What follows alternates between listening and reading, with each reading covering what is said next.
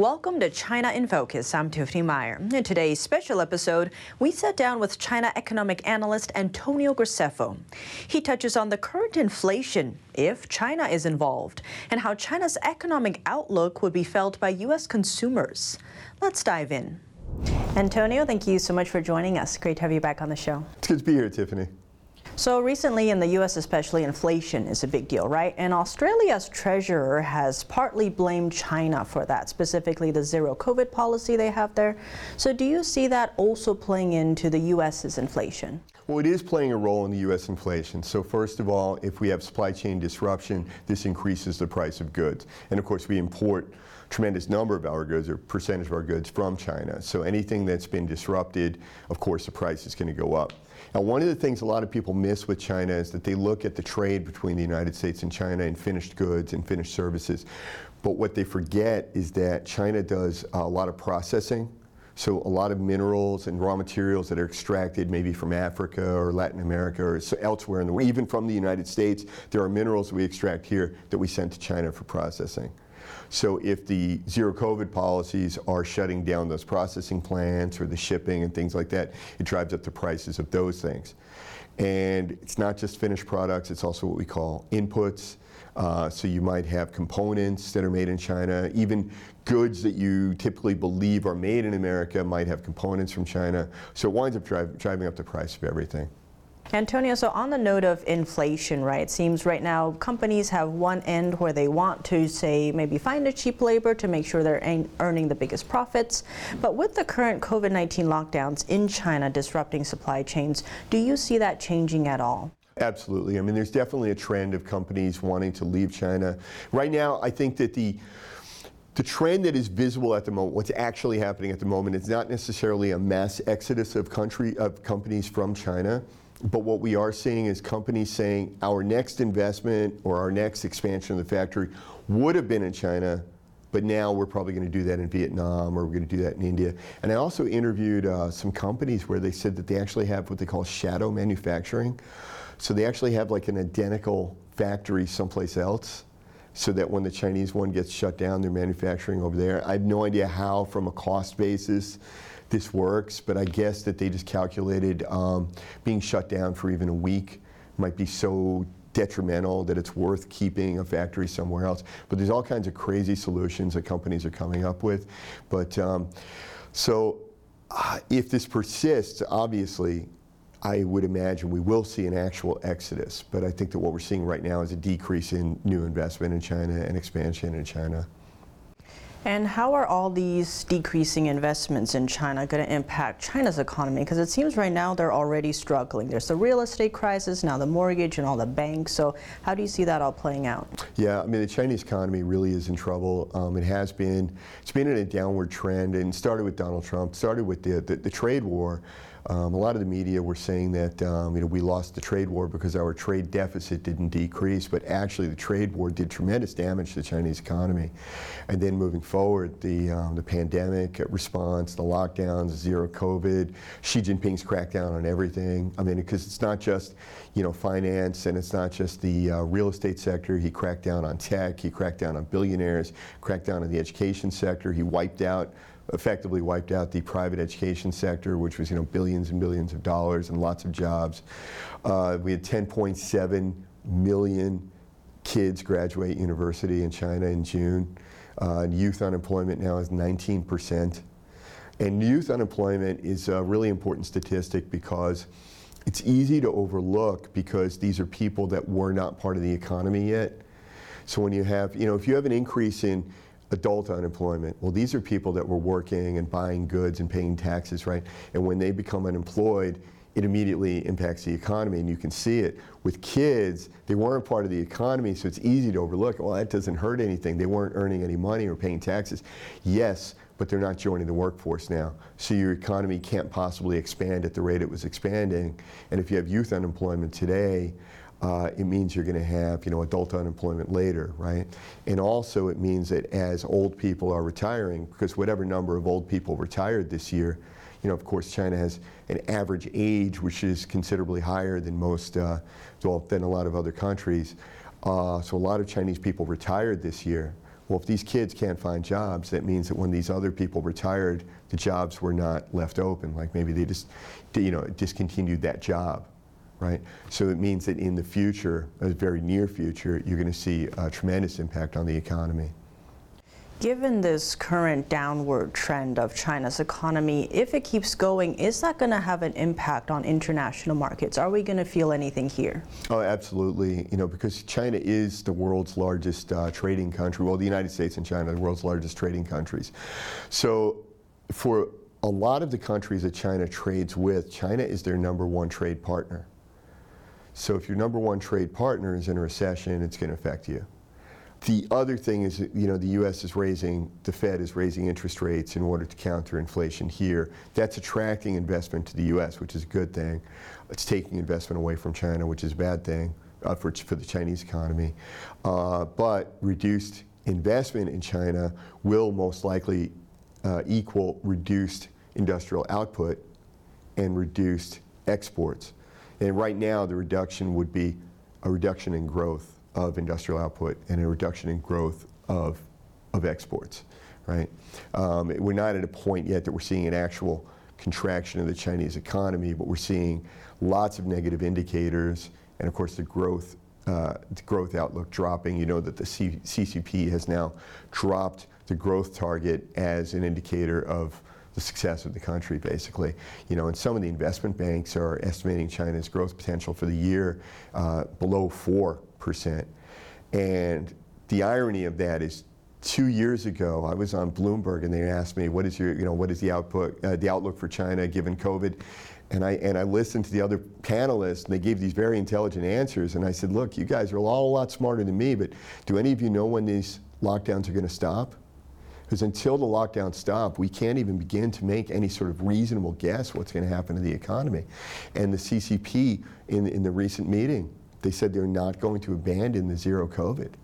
So the prognosis is bad, right? It's going to slow down further. How much it will slow, I don't know. Anybody that's projecting these numbers, Goldman and all these other big investment banks, I respect them, and those are great numbers, and they're probably right, but I'm not going to pick a number because we don't know when the lockdowns will stop. And until the lockdowns stop, the Chinese economy just cannot recover. It's literally that simple.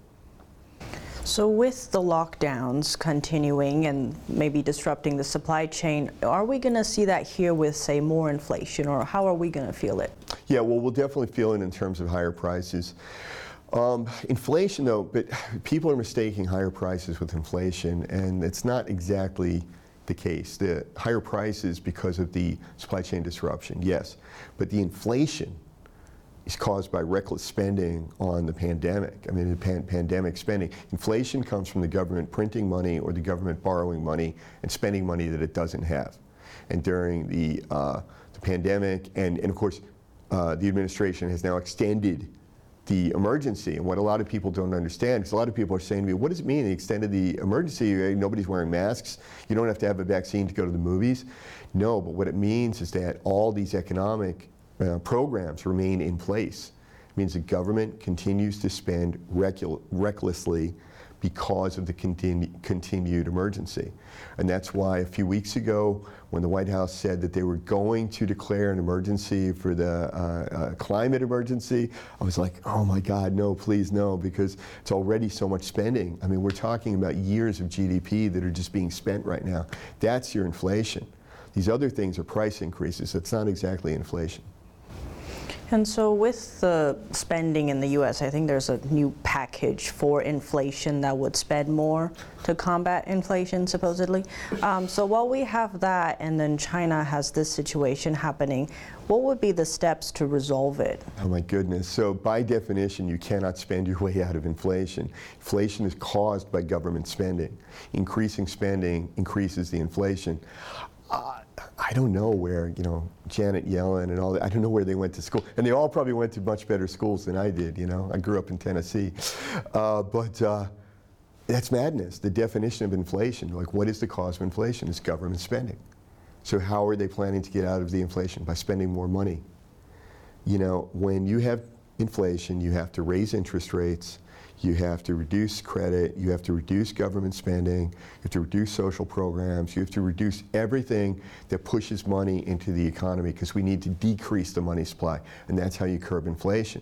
And what we're doing is we're setting ourselves up for stagflation, which is just the absolute worst. It is the what do they call it, the perfect storm, you know, of economic problems. Because what happens is the Fed raises interest rates, which causes hardship for a lot of people. If you're trying to buy a home right now, mortgage rates are very high. If you want to buy a car, the rates are high. So this is negatively impacting people. Businesses do not expand. When the interest rates go up, businesses don't expand. They don't want to borrow money from the bank to build another factory, because now they're borrowing at a higher rate, right? So that's how it impacts the economy. And when the Fed raises interest rates, it causes unemployment. Now we're doing this to combat the inflation, because we've already got whatever 7, 8, 9% inflation. We don't want this to turn into Zimbabwe level, hyperinflation.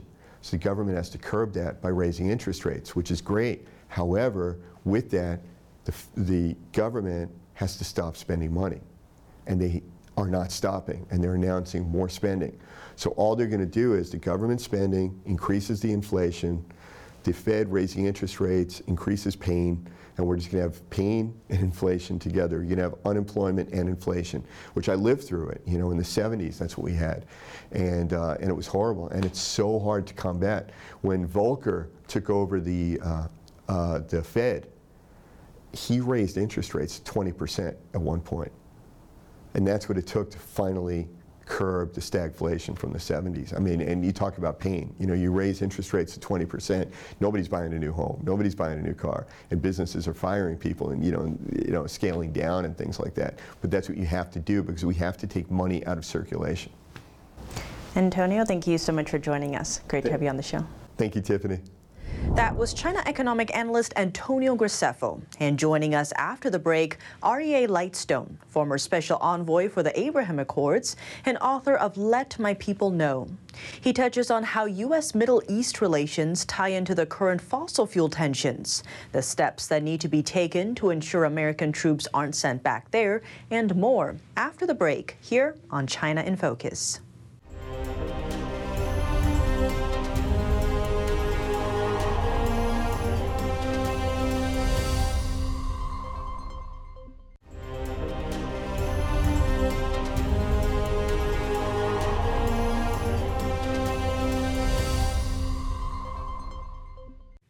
Welcome back to China in Focus. I'm Tiffany Meyer. Joining us now, R.E.A. Lightstone, former special envoy for the Abraham Accords and author of Let My People Know. He touches on how U.S. Middle East relations tie into the current fossil fuel tensions, the steps that need to be taken to ensure American troops aren't sent back there, and more. Let's dive in. R.E.A., thank you so much for joining us. Great to have you on the show. Thank you so much for having me. And so you just came out recently with a new book called Let My People Know, and in it you kind of talk about how the Trump administration was able to get the Abraham Accords signed and the whole process behind that. So in your book you also mention how in the past maybe Israel and China, for instance, had a lot of business deals. There's a lot of business interests there, but because Israel is a big U.S. ally, that kind of had to change. So can you kind of explain how that balance worked out? Sure. Look, for Israel, just to understand where they're sitting, they have felt and continue up until the Abraham Accords to feel isolated in their own neighborhood. So when you feel isolated in your own neighborhood, you look for friends wherever it is that you can find them.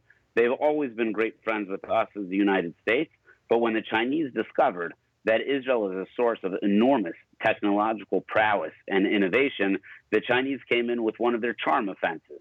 And as opposed to what the Chinese do in Africa, which is essentially try to pay for everything and ultimately own it later, the Chinese felt that by coming into Israel, early investors, overinflated valuations, access to their market, which as we all know, the Chinese market is extremely large, it became a very attractive partnership for Israel, especially Israel only had one major superpower that it was friendly with, which was us. Now, when the Trump administration came along, we stood with Israel like no previous U.S. administration had ever stood with Israel, starting with President Trump, Jared Kushner, David Friedman. The list goes on and on. But with that comes responsibility. Prime Minister Netanyahu, who's the Prime Minister Prime Minister of Israel during the course of the Trump administration, used to always say that Israel has no greater friend than the United States, but the United States has no greater friend than Israel. Now, if that's the case, Israel needs to stand with the United States vis-a-vis our race for technological superiority versus China. And that meant that Israel needed to have something that looks like CFIUS that we have in our country, which goes ahead and informs investors and infrastructure and all sorts of issues that come up with nefarious Chinese investments. And we began on the first week of educating the Israelis, and at the very end of the 4 years, actually working with them to enforce what some of those rules and regulations and laws ultimately would become. And given that, I think you mentioned in your book, too, where the friend and the foes, right? And it has to be made clear what they benefit from and what the consequences are. So do you see that playing out more with, say, other countries in the area? Yeah, part of that has to do with our ability to be clear. And one of the results of that clarity was the Abraham Accord. When I discuss and let my people know, it's very clear. The United States made a lot of decisions during President Trump's 4 years. Some of them were popular. Some of them were unpopular. But each country knew why the United States made which decision that we made and when we made it. And after they understood what decision we made, they were then able to decide what was in the best interest of their country. And basically what that means, just on a very simple basis, is that when the United States of America recognized Jerusalem as the capital of Israel and we moved our embassy to Jerusalem, did they love that decision in the United Arab Emirates? Probably not. But they understood the decision. And they calculated with that data point that, okay, the United States is going to stand closer to Israel. And if we want to stand closer to the United States, maybe we should stand closer to Israel as well. And that was part of the origination of the Abraham Accords. The same piece needs to be emphasized and then re-emphasized regarding China. You can't sit on both sides of the fence. You can't have a pro-U.S. foreign policy and a backdoor entry for the Chinese. You just can't do that. The rubber will hit the road, and that will hurt our relationship with that country. Just one place where that became extremely clear is Iran, which is the number one problem causer in the entire Middle East, was propped up based upon their economic dealings with China. If you look at it today, the Iran, China, Russia triangle is a source of enormous evil throughout the world. And we have to let our allies in the region, the Middle East specifically here, know that they can pick one or they can pick the other, but they can't have both. So it seems, especially right now, a big issue has been gas, even here in the United States. And there are reports that Saudi Arabia was considering doing transactions with China in the Chinese yuan. So how would you see that affecting the area? I would see that as a demonstration of tremendous weakness by the United States. When our president travels to Saudi and asks them to pump more oil, to produce more energy, they have to be looking at us as though we've got two heads. They know that we can be energy independent at home. And so therefore, when we show up there, to the best of my knowledge, it's not called regional warming, it's called global warming. So therefore, if there's an energy climate issue, then it should affect the United States just as much if it's pumped in Saudi, Iran, Venezuela, other places that we've gone to ask them to produce more energy, as well as it does when it's produced in Texas or in the Dakotas. So when we turn and look at them and say, we need you to produce more energy, they look at us and say, why aren't you producing your own energy?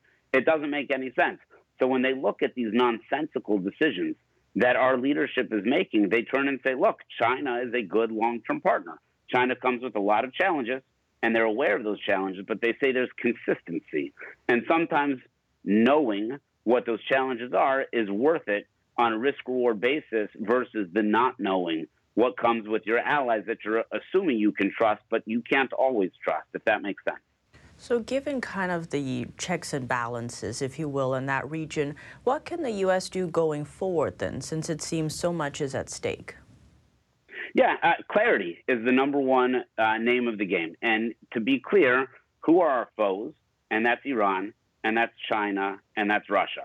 And you can stand with them or you can stand with us. Now, who are our allies? That's Israel, the United Arab Emirates, Bahrain, Saudi Arabia, and others. And we'll stand with them.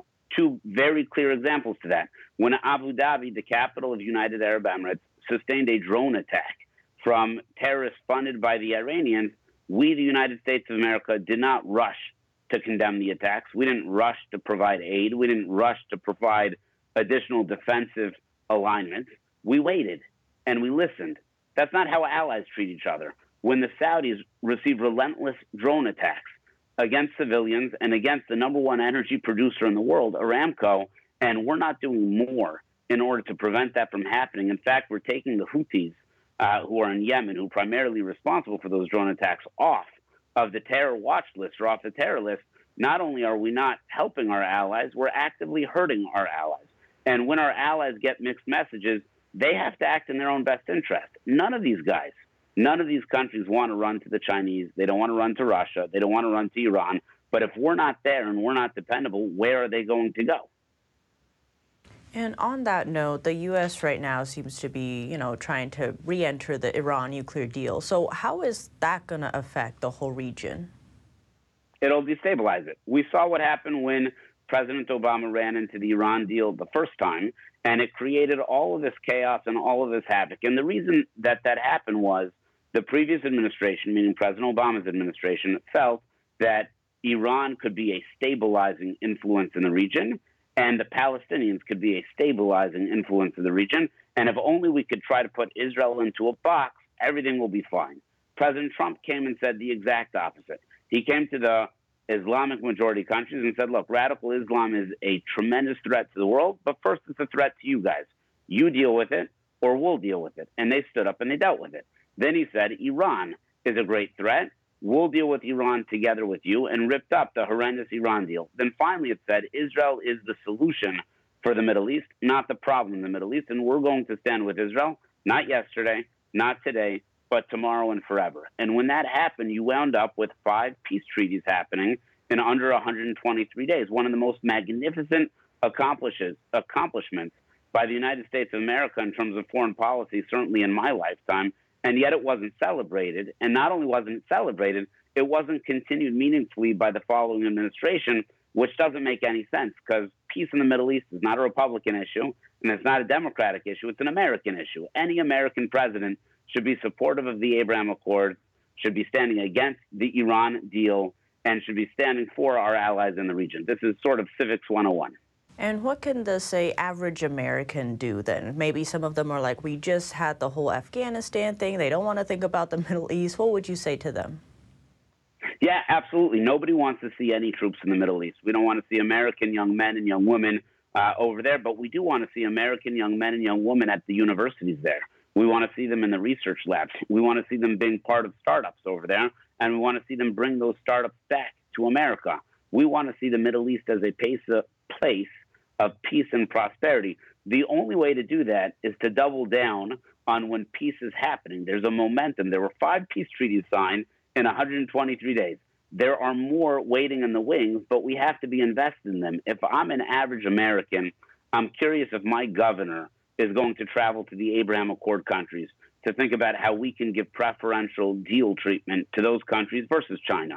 I'm curious whether my mayor is going to go ahead and make a trip to the region and see how we can create programs that help a diverse community in all of our cities succeed the same way they're creating diverse communities in their cities to be able to succeed. And mostly I'm curious if my members of Congress and members of the Senate are willing to go ahead and invest in the future success of the Abraham Accords. Because if they don't, and if we do not, I'm not positive when the next time will roll around for our generation or the next for true Middle East peace to happen. And what winds up happening when there is not Middle East stability, we wind up getting involved. So it's the exact opposite. We don't want to get involved, so make sure that we invest in peace. If we ignore it, China, Russia, Iran show up, and we're going to wind up showing up because that's where our energy comes from. That's where our allies are. Let's support the peace, and therefore we don't need to deal with it when it comes time to chaos and war. And Aryeh, any last words you'd like to add? Yeah, I'd like to say that your program brings very important light to this challenge that we have. It's a struggle in between the United States of America and China. It's a struggle that I don't think we articulate well enough to our kids. I don't think we talk about it at the kitchen table. This is something that not only do we need to care deeply about, but we need to be prepared to sacrifice for. And I think the future of the United States of America and all of our allies is dependent on us winning this. If we don't think that the Middle East and Israel specifically is a key player to us winning in this war of morality and technological supremacy, then we're missing out on understanding what the chessboard really looks like. So I think if we care deeply about this issue, we should care a lot about the Middle East as well. Aryeh, thank you so much for joining us. Great to have you on the show. Thank you for having me. That was Aryeh Lightstone, former special envoy for the Abraham Accords and author of Let My People Know. And in the first half, we heard from China economic analyst Antonio Graceffo. Thanks for watching China in Focus. I'm Tiffany Meyer, and see you soon.